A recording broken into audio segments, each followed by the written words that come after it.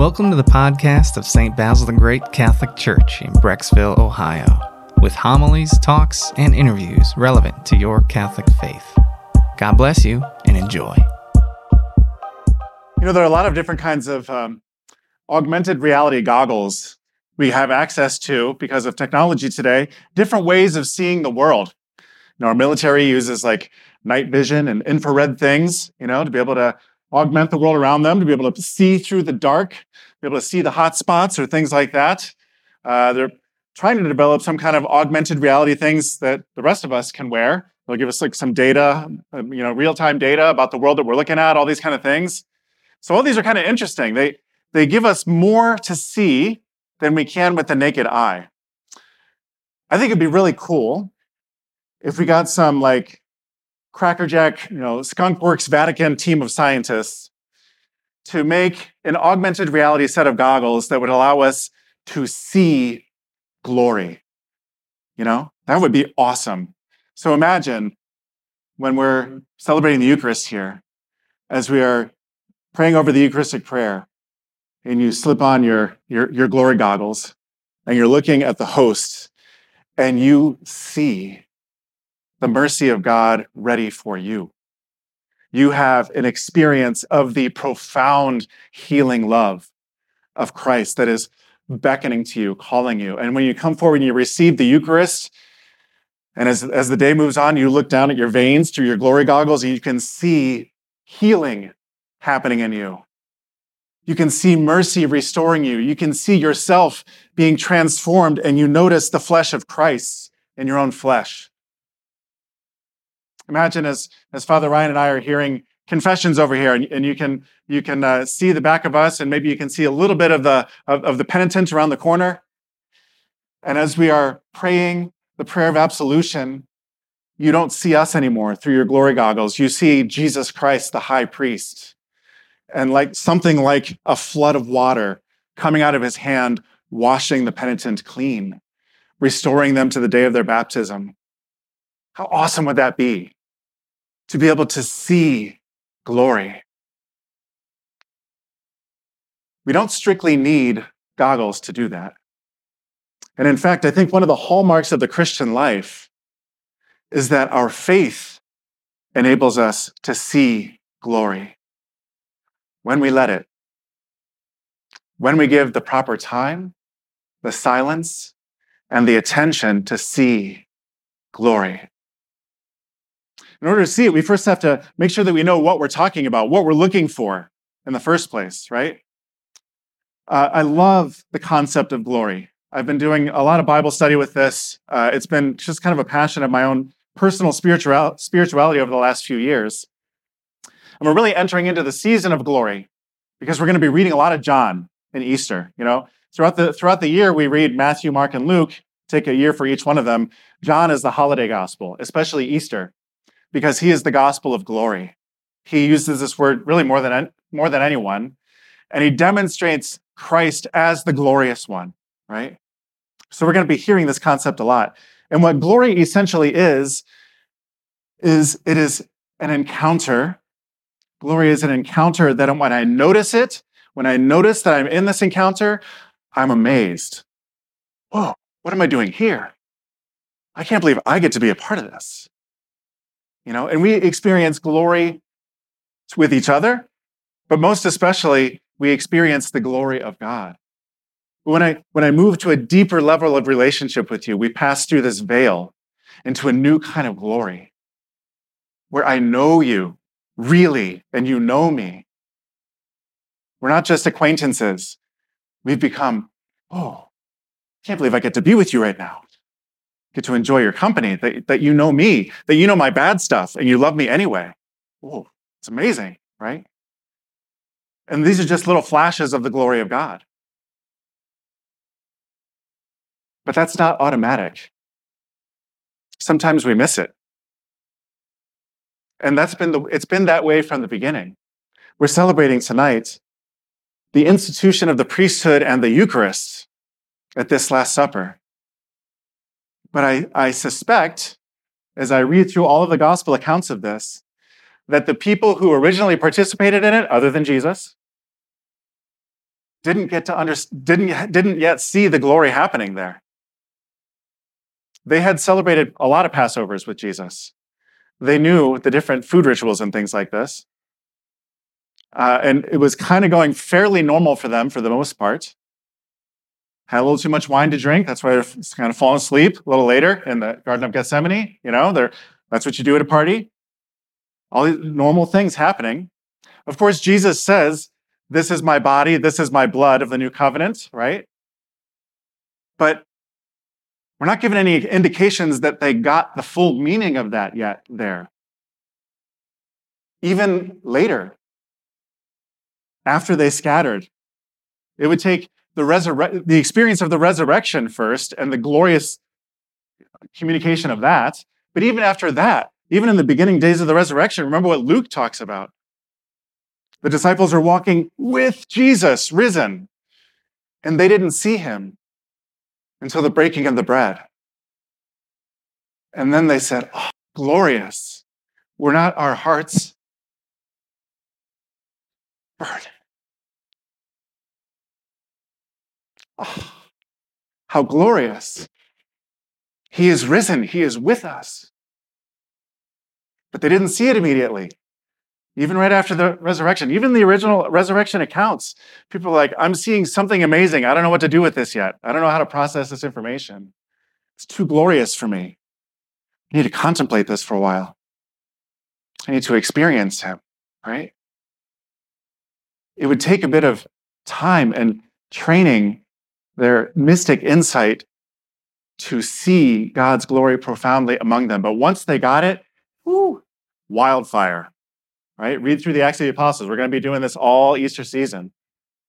The glory of God became manifest so powerfully in the lives of his followers. And they were changed and transformed. This is what happens when we're able to see glory. It changes our life. It changes our mission. These guys who are considering coming into the seminary here, who be coming in next year, I work with this all the time. I work with guys who have had this experience of seeing the glory of God, hearing this call and trying to figure it out. Lord, this is too much for me to process, too much for me to understand all at once. I need to take time, process through this and discern it. How glorious to notice God's love, to notice God's call.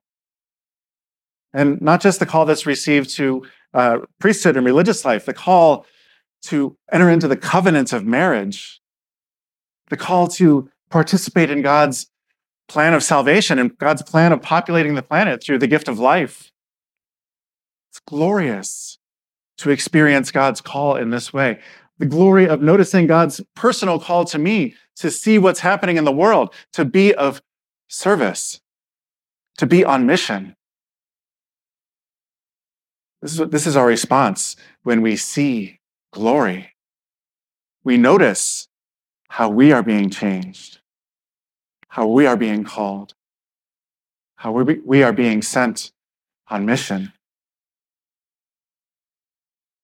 So we don't have the glory goggles yet. I'm going to ask the Pope about that one. But get some scientists on that. So instead, we have glory training wheels most of the time, right? We have indicators that we put out there that say, attention, glory is present. Train your heart and your mind to see this. We have a new one. You might have noticed this coming into the church today. That's pretty glorious. Jesus got a new house, right? He's doing pretty well for himself. He must have camped out on Zillow for a while for something that's nice, right? But what is this? We use art to invite people to see glory. There's something glorious about the art in itself, but this is really just a milestone pointing the way, saying, if you think this is beautiful, if you think this is glorious to look at, wait till you see what's inside. This might as well be tin compared to the glory and the beauty of what will be housed in here. Even the titles around the top of it, just above the doorway there, it says Sanctus Dominus Deus Sabaoth around there. Holy Lord, God of hosts, God of armies, right? That's a glorious title of God, isn't it? God commands this whole phalanx of angelic armies that could lay waste to this entire planet, but that's not how he rolls. That's not what our God does. Glory be to God, the almighty, all-powerful God of the universe exercises his power in humbly serving and lifting up the lowly. This evening, one of the most beautiful and profound, glorious moments of this celebration is where we reenact Jesus washing the feet of his disciples. And this is an interesting glory that happens, because glory isn't always, angelic rainbows and sunshine things. Sometimes glorious encounters are shocking. And this is what happened with the washing of the feet. What's Peter's reaction? No, not my feet, Lord. You're not going to do that for me, right? I had a powerful experience of this in my first assignment when I was a young priest. I was on this retreat, and it was a youth retreat. And as part of the retreat, we did the washing of the feet, and there was a group of probably like 10, 15 people, and we're in a circle of chairs. And the idea was you're washing the feet of the person next to you. So I was sitting next to this teenage girl who had been walking around barefoot the entire day.